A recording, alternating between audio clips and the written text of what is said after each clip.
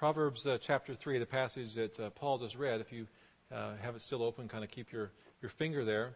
And we're going to be drilling in and looking primarily at verses 5 and 6, which says, "Trust in the Lord with all your heart, and lean not on your own understanding. In all your ways acknowledge him, and he will direct your paths." Or the NIV says, "Make your paths straight." Now, those two verses are among the most beloved verses in Scripture.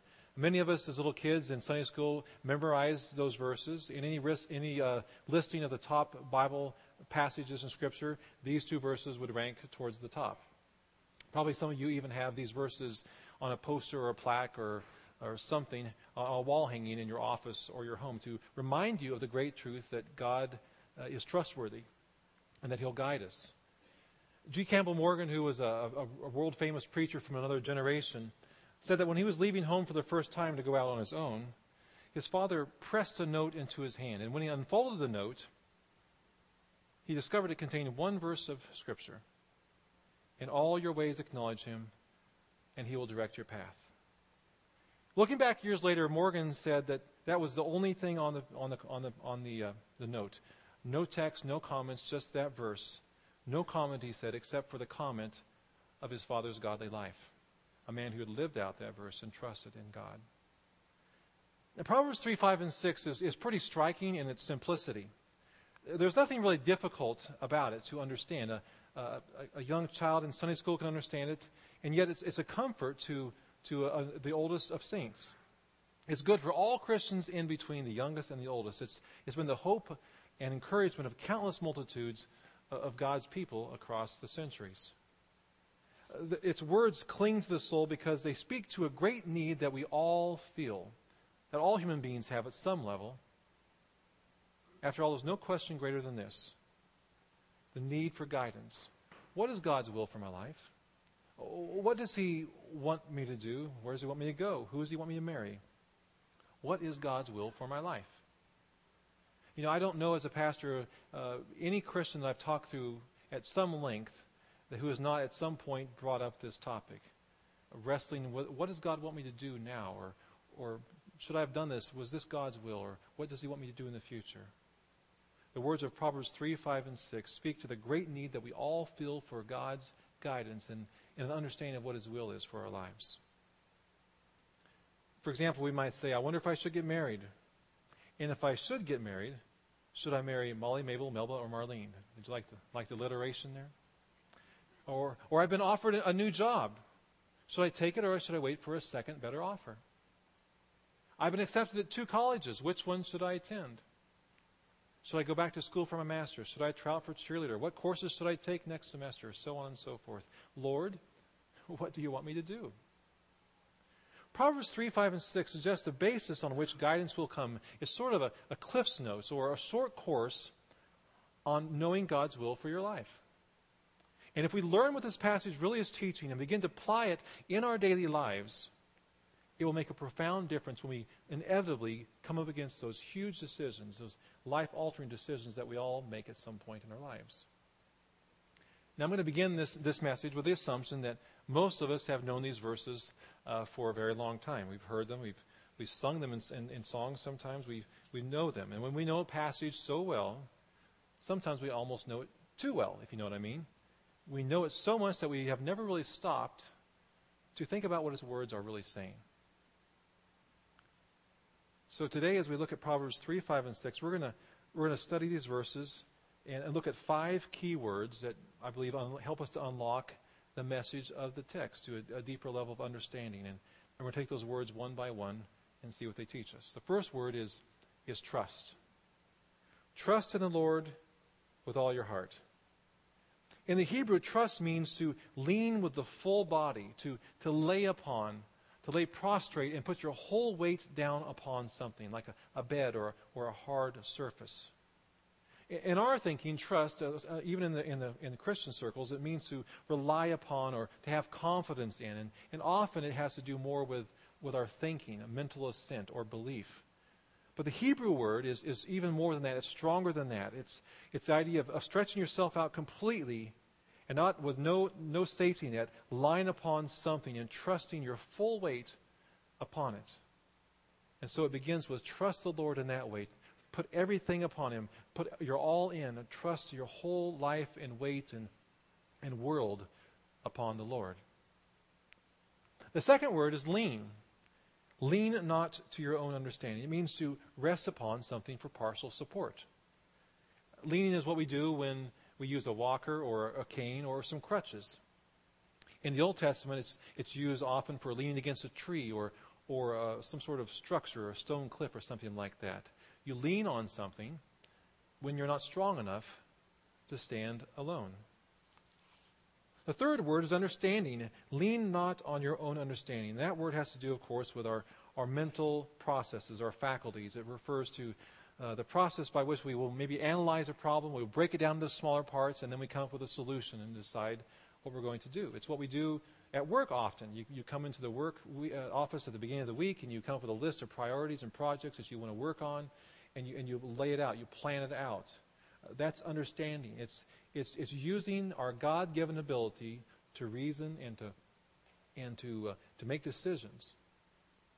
So when you take the word lean and you put it with the word understanding and you add the negative not, lean not on your own understanding, we get an idea like this.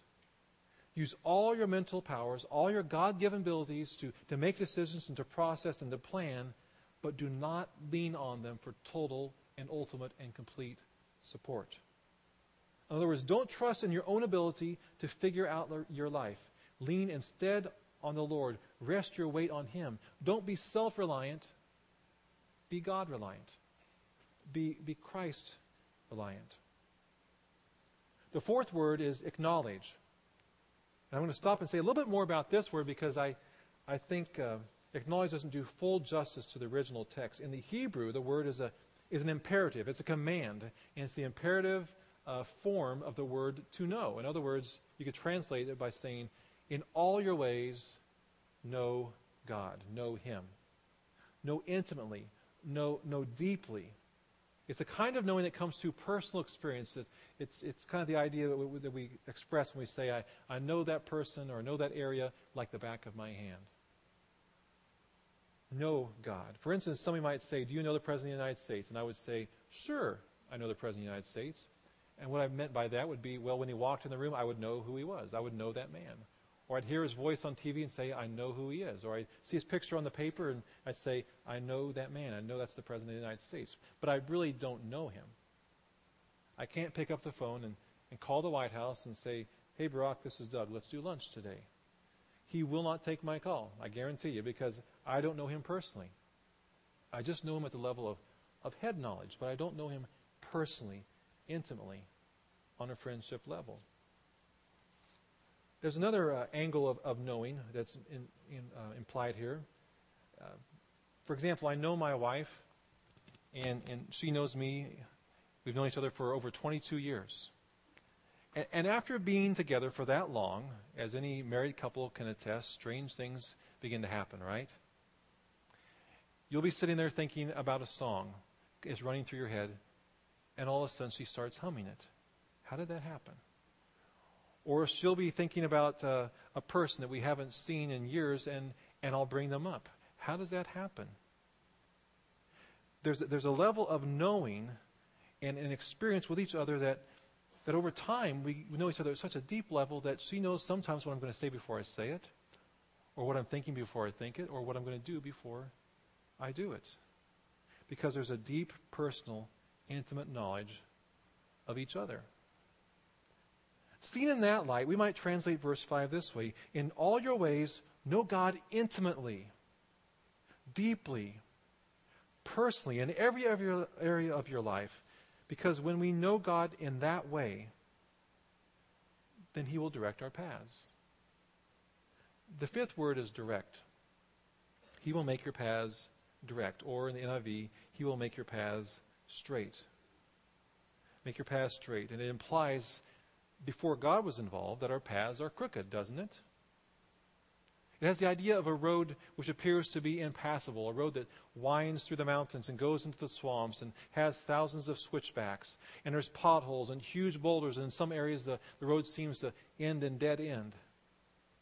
And it's sort of a metaphor and a picture for our life, isn't it? Poets and songwriters use it all the time. The image of a metaphor for our life is the road, a long and winding road, and there's twists and there's turns and all sorts of obstacles. And some of us this past week have been through a lot of bumps in the road. Maybe in the past year or a few months, there's been potholes and boulders and seemingly dead ends and tough times and swamps. And it just doesn't seem to be a way through. It's not very straight, not very straight. And so we come to a place where we wonder, what's God doing here? And God's message to us from Proverbs 3, 5, and 6 is that if we know God in every area of life, no, He won't always remove the obstacles. And no, He won't always remove those speed bumps and make things. But what He will do is He'll straighten out our lives. He'll straighten out our walk with Him. He'll straighten our heart, our character. And we'll begin to know and do His will. No matter the circumstances, no matter where we are in that road of life. Proverbs 3, 5, and 6 is a fantastic message to us to know God's will, but sometimes we skip it. For instance, we get up in the morning and we say, God help me, I'm busy.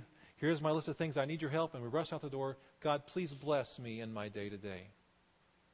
And what we're essentially saying is, here's my schedule, rubber stamp it with your blessing. And then we wonder why our days are frustrated at times. Or another way that we miss it sometimes is we can go through life leaning almost completely on our own understanding. A lot of us sometimes are basically control freaks. Sometimes I fit in that category. I want to know what's going on. I like to be in charge of my own destiny. This passage is a warning to all of us who have that tendency, who sometimes say, here, God, you stamp my plan with your blessing because I'm going to go out and do it for you. And God says, no, we don't work that way. You know me first. Put me first in everything, including your plans and your thinking and your scheming. Put me first, and then I will direct your path. The secret of knowing the will of God is not a formula. It's about faith. It's about a faith relationship. It's not about religion, a list of do's and don'ts. It's about a relationship with God, where we know God deeply and intimately. And out of that relationship, we know what He wants us to do, when to do it, how to do it, and the times when we don't, we trust Him enough to let Him direct in His time and in His way. But we get hung up. Should I go there? Should I live here? Should I marry that person? Should I have this job? Important questions, but not the most important question. The teaching of this passage can be stated in one sentence. God is much less concerned about where you're going and what you do than with the type of person that you are and the type of person that you're becoming. So when we say, Lord, should I move here or there? Those are important questions, but they're not the most important question. The primary question should not be where am I going, but what kind of person am I going to be when I get there? God says, know me, trust me, and I will make your path straight. I'll take care of the details. Let's start with a personal relationship with me. Vernon Grounds, a professor and author from Denver Seminary, wrote that most of our decisions will not matter in 10,000 years. It's kind of a liberating way to look at it, isn't it? Next time you face a tough decision, will it really matter in 10,000 years? And 99% of the stuff that we worry about, even this week, will not matter probably 3 weeks from now, much less in the year 12,012. In all your ways, God says, trust in me and I will direct your path. Because many of the decisions that we worry about and spend hours fussing about, in 10,000 years will simply not be remembered. God wants to know us on every day of the week, not just Sunday mornings. He wants us to trust in Him and walk in His ways. He wants us to say, Lord, here are my hands. Use them to do your will this week. Here are my eyes. Help me to see you at work and help me to see needs around me. Here are my ears. Help me to listen to you, hear your voice. Here are my feet. Direct them and guide them into places you would have me go and be. Here are my lips. Speak through me to somebody today. Knowing God means putting yourself and the stuff of our lives in God's hands and knowing Him so well that we recognize and hear His voice. That we'll be able to be guided and directed during the moments of our life, whether they're huge decisions or whether they're the everyday, average, ordinary decisions. The simple and profound opportunities that God gives us every single day to be used of Him, to be in the center of His will, to be a part of something wonderful. But we will miss those unless we begin with a knowledge, a deep, intimate knowledge of Him and His love for us. An example of a man who did know God well and did hear God in a very simple, ordinary situation is a man named Henry Nouwen. He was a priest and a brilliant teacher at places like Harvard and Yale, an author, a scholar, a theologian. But he spent the last decade of his life living in a community with severely challenged people, mental and physical and emotional disabilities, a place called L'Arche, which is in Canada. His academic friends did not understand his decision to move there, but he felt very strongly guided by God. This is the path He wants me to take. And so he moved there and immersed himself in that community and just lived with them. And over time it became enormous healing to him, and then through his experiences there he wrote many books and spoke all over the place and blessed lots of people in what he said and what he wrote. Well, there was one time a guy in his community that he had connected with named Trevor, a man who had severe mental and emotional challenges. And Trevor was sent away to a psychiatric hospital a good distance away for some evaluation. And Henry wanted to visit him, so he called the hospital to arrange a visit. And when the authorities found out that the Henry Nouwen was going to be coming to their hospital, they asked him, "Could we have lunch with you?" And in the Golden Room, whatever that was, it sounds like the Golden Room, and invite doctors and clergy and PhDs in the area to listen to you and to meet you. And he said, okay. And so he showed up, and they took him to the lunch room in the Golden Room. But Trevor was not there. And after all, Trevor was the reason he had came in the first place. And he said, "Where's Trevor?" And they said, "Trevor cannot come to lunch. Patients and staff are not allowed to eat together. Plus, no patient has ever had lunch in the Golden Room." Now, by nature, Henry Nouwen was not a confrontational guy, very meek, very mild. But he knew God well. And at that moment, he felt God speaking to him. And the thought popped into his mind, Trevor should be here. Include Trevor. Trevor. Community is about inclusion. And so he said something like this: "The whole purpose of my coming was to have lunch with Trevor. If he's not allowed to attend, I will not be here either." And so a way, of course, was found for Trevor to come to lunch. And then he writes about his experience at the lunch. People wanted to be next to the famous Henry Nouwen, so they would jostle around him, but of course, Trevor was ignored. And people wanted to sit next to him at lunch, and they wanted to ask questions and be able to tell somebody later in the week, "Hey, I had lunch with Henry Nouwen." And all that was going on, and Nouwen was talking to a man on his right, but he didn't notice that Trevor had stood to his feet, was standing, and he had a glass of Coca-Cola, and he raised it high in the air and said, "A toast. I will now offer a toast." And everybody in the room got really nervous. All these well-educated, kind of uptight people, and there's just Trevor, this deeply challenged man, in a room full of PhDs and doctors, and Trevor's standing there with his Coke in the air, and he begins to sing. "If you're happy and you know it, raise your glass. If you're happy and you know it, raise your glass. If you're happy and you know it, if you're happy and you know it, if you're happy and you know it." And nobody was quite sure what to do. Kind of an awkward silence was in the room. Tension. You could cut it with a knife. They began to think about, Henry Nouwen, this great man. What are we supposed to do? How are we supposed to respond? And that Trevor's there, and he's beaming, and he's singing. He's so thrilled to be there, so excited. And so slowly but softly they begin to sing too. And then louder and louder until the doctors and the PhDs and the clergymen and Henry Nouwen are almost shouting, "If you're happy and you know it, raise your glass." After lunch, Nouwen went on to speak. But the moment everybody remembered, the moment God spoke most clearly to that room and touched lives and hearts with a memory that would last for a lifetime, was through the person they all would have said was the least likely person to speak for God. God spoke through Trevor, but he would not have at that moment if Henry Nouwen had not known God so well that he listened and did what God urged him to do at that moment. Trust in the Lord with all your heart and lean not on your own understanding. In all your ways acknowledge him, and he will direct your paths. And I think that's for the big decisions in life, but more importantly, I think it's for the everyday decisions that we have. To listen to God's Spirit, to do what he wants us to do, to be the people he wants us to be, to take risk, to make sacrifices. Trust in the Lord because God still speaks today. And the Spirit will still guide us today. God will still direct our paths. He'll make our paths straight. The world still gets changed. People still get blessed. God will do it. But it begins with trusting in the Lord. With all our heart, resting everything on him, trusting everything on him, all in, all our weight. Leaning not on our understanding, but knowing God so deeply and so intimately, so personally,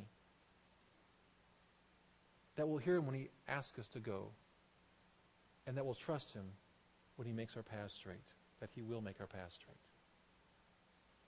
Let's pray. Heavenly Father, we thank you today for your word of truth, and we thank you that you are a God who didn't just create this world and drop your word into the world and leave a book of instructions behind and send your Son and then draw him back into heaven and leave us on our own. God, you are a God who is personal, who is real, who wants to guide us, who wants to make our paths straight. Father, I pray that we get out of our own ways sometimes. We often do that just to help us to get out of our own way and to trust in you, to use our abilities and skills and thinking and all those things, but not to rely upon them ultimately. To know that the key to knowing your will begins with knowing you deeply and personally, to trust in you completely. Father, we thank you for the ways you guide us.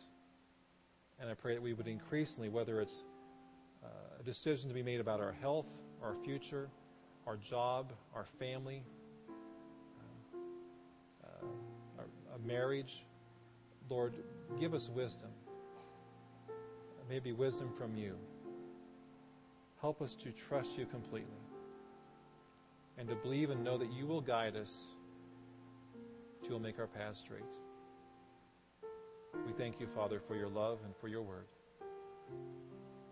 We thank that we can trust you. In Jesus' name, amen.